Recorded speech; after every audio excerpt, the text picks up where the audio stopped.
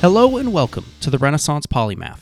I'm your host, Toby Gagnon, and this is the third of a 5-part series discussing non-traditional yet must-see destinations in each of the 50 states in the U.S. This episode will focus on states 21 through 30 alphabetically. Let's go ahead and get things started. And let's start with Massachusetts. This is my home state, as some of you may know, and it was really easy for me to pick something kind of off the beaten path for Massachusetts. And the reason was because I lived off the beaten path in Massachusetts. So the location that I would recommend you check out is called the Quabbin Reservoir, Quabbin Reservoir.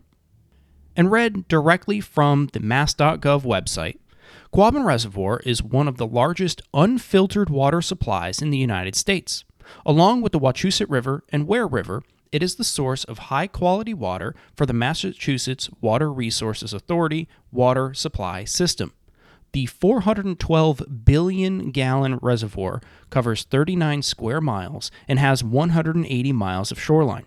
Recreational activities are regulated and limited to protect 3 million people's drinking water.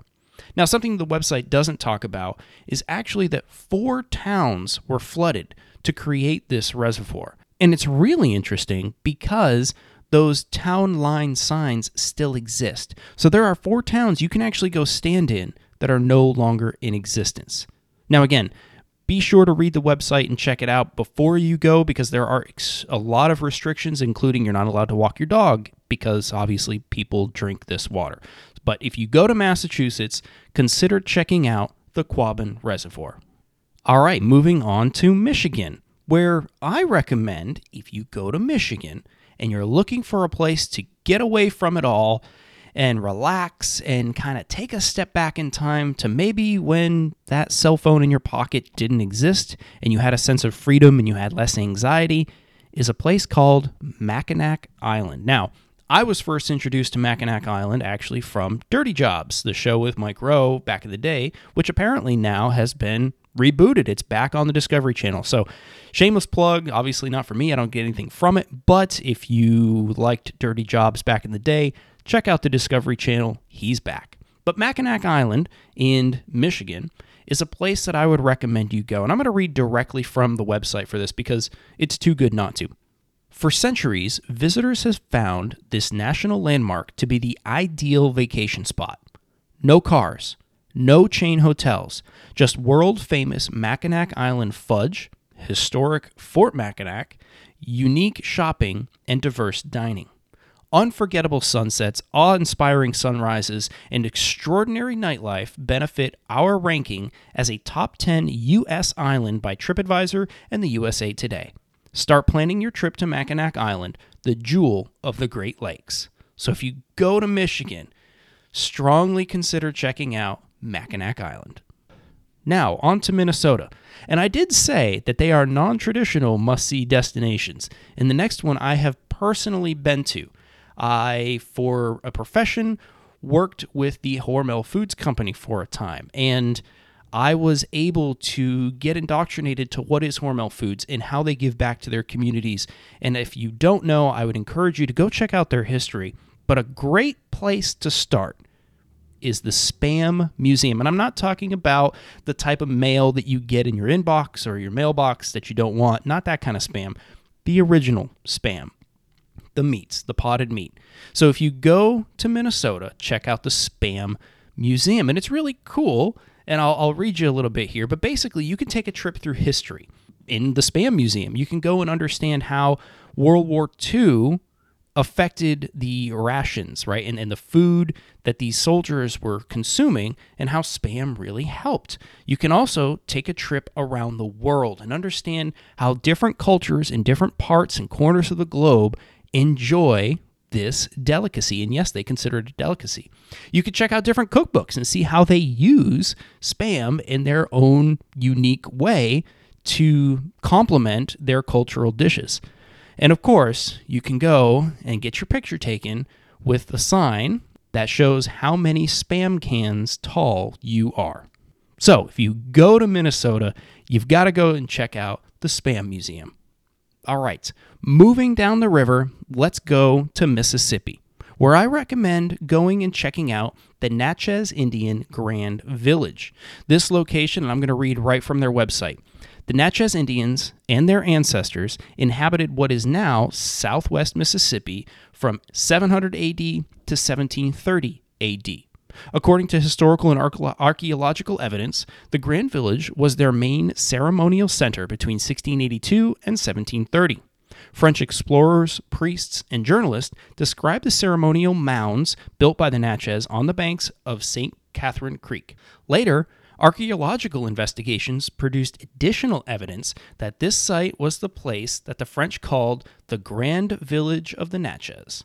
So it's a really interesting place, and if you're into Native American culture or you're just into culture and history in general, I recommend going and checking this place out because there were many mounds that have since been restored to their glory days, so to speak, and what they looked like at their heyday. And if you're, again, into that kind of dark side, like we talked about in Illinois, there is also a location that was used for human sacrifice. So you can go and check out all kinds of stuff there at the Grand Village of the Natchez. Now, moving on from Mississippi, let's go to Missouri. Again, go back up the river a little bit, where I recommend, if you're going to go, check out this weird place. And I say weird because it's weird even to me. It's called the Welch Spring Hospital Ruins. Yes, hospital ruins. And I'm going to read directly from their website because it's just too strange otherwise.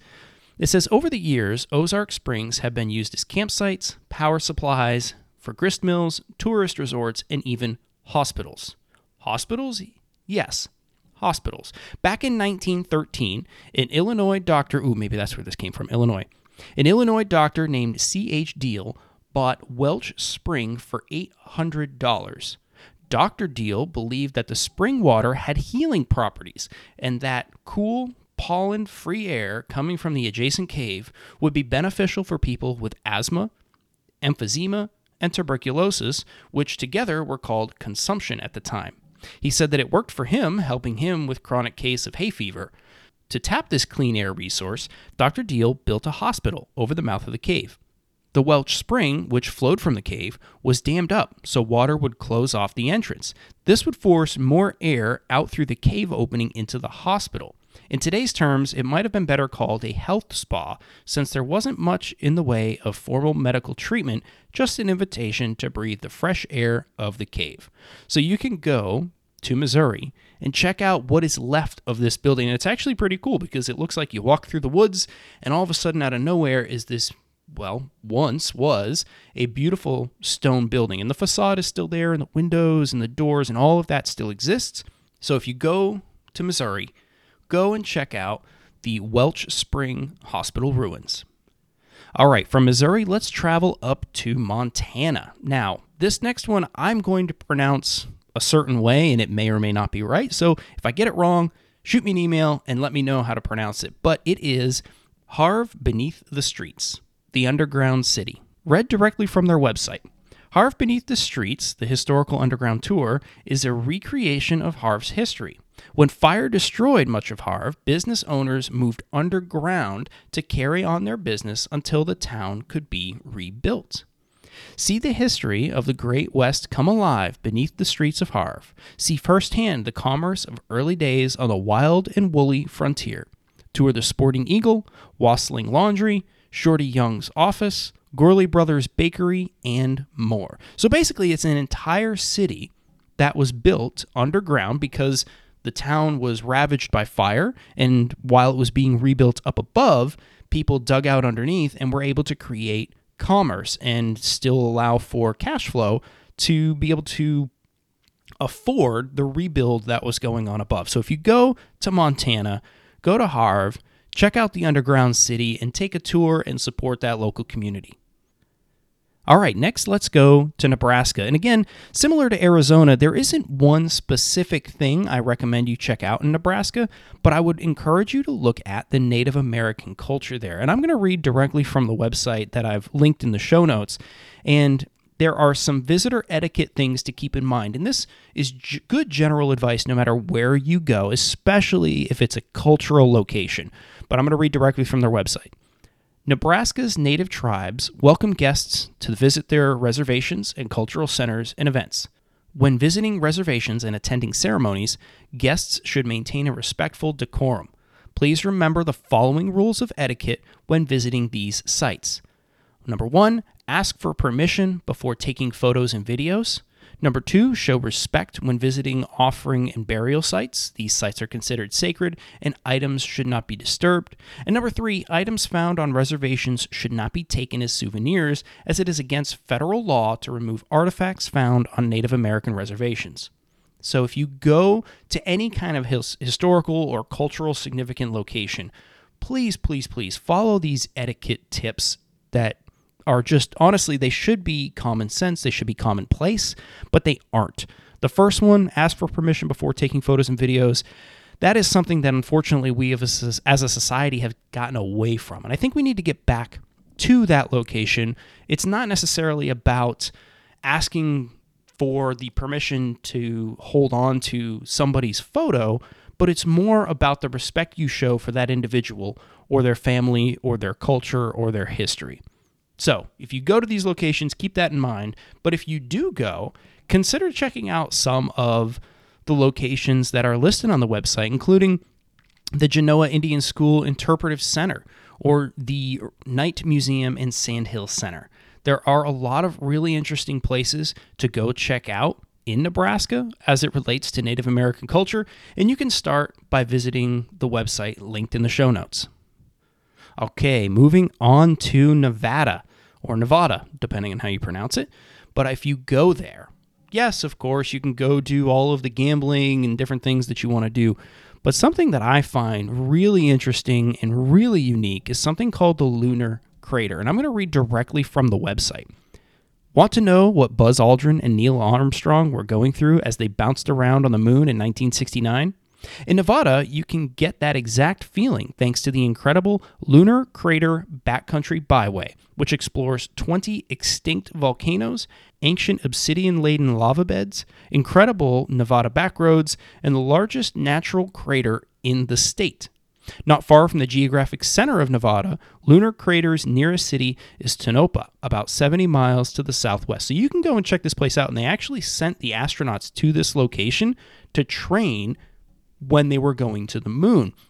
And the reason is obvious. The sand and everything, the powder-like substance and surface is really unique, and it's pretty cool that you can go and step foot in a place where some of America's greatest heroes have been. So if you go to Nevada, check out the Lunar Crater. All right, going from a desert state, let's go somewhere else. Let's go to New Hampshire, where there is a lot of foliage. And if you're going to go to New Hampshire for foliage, I recommend checking out the Kankamangas Highway. And this is, and I'm going to read directly from the website for some of this, but the Kankamangas Highway is a 34.5-mile scenic drive along New Hampshire's Route 112 in northern New Hampshire that is well known as one of the best fall foliage viewing areas in the country. The Kankamangas Highway is now designated as an American Scenic Byway for its rich history, aesthetic beauty, and culture. And the cool thing is you can go and visit this location at any time of year because the views and the scenery are so majestic. But if you really want to get the most out of it, you've got to go sometime between the last week in September and the second week in October. Somewhere in there will give you wonderful scenery, amazing views, great foliage shots and pictures and all that stuff.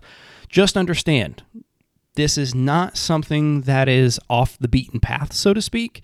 This one is a little bit more mainstream for New Hampshire especially, and it's going to be busy. So similar to, say, the Blue Ridge Parkway or Continental Divide Pass or the Pacific Coast Highway, this location does get a lot of traffic, especially at that time of year when the foliage changes, but it doesn't mean you have to go at that time of year. Check out the Kankamangas Highway if you go to New Hampshire. And we're going to wrap this episode up with New Jersey. Now, I've got my own feelings about New Jersey, but I came across something in my research that epitomized the state, in my opinion, better than any other destination could have. And it's not a beach. There's a place in New Jersey called Diggerland XL, Diggerland XL.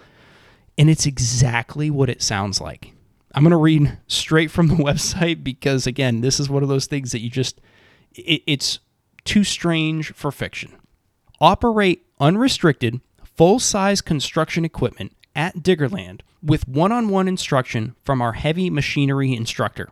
Packages offer several durations, 3 machines, group experiences, bachelor or bachelorette parties, corporate team building exercises, and can even include a car crush.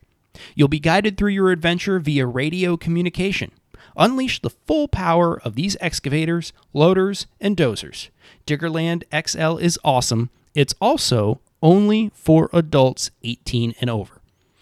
So you can basically go to this big kid playground, I guess is the best word for it, and operate heavy machinery. Things that you would see on construction sites. They let you go and just have fun.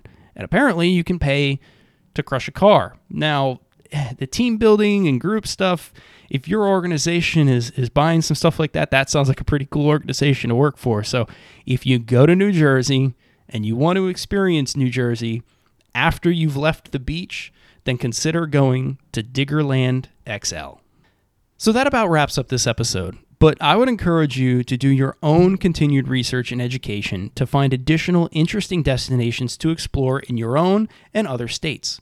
If you feel I may have missed your favorite destination in any of the states that I covered today, feel free to send me an email at podcast@therenpo.com. That's TheRenpo.com, and let me know. I'll make sure to link to the things I discussed in this episode in the show notes. Tomorrow, I will discuss states 31 through 40 alphabetically. I would also appreciate it if you left a review wherever you podcast. That helps this show be discoverable to others and helps me understand where things can be improved. Don't forget to subscribe and auto-download new episodes so you don't miss any of the future topics. Thank you for listening, and I'll catch you on the next episode.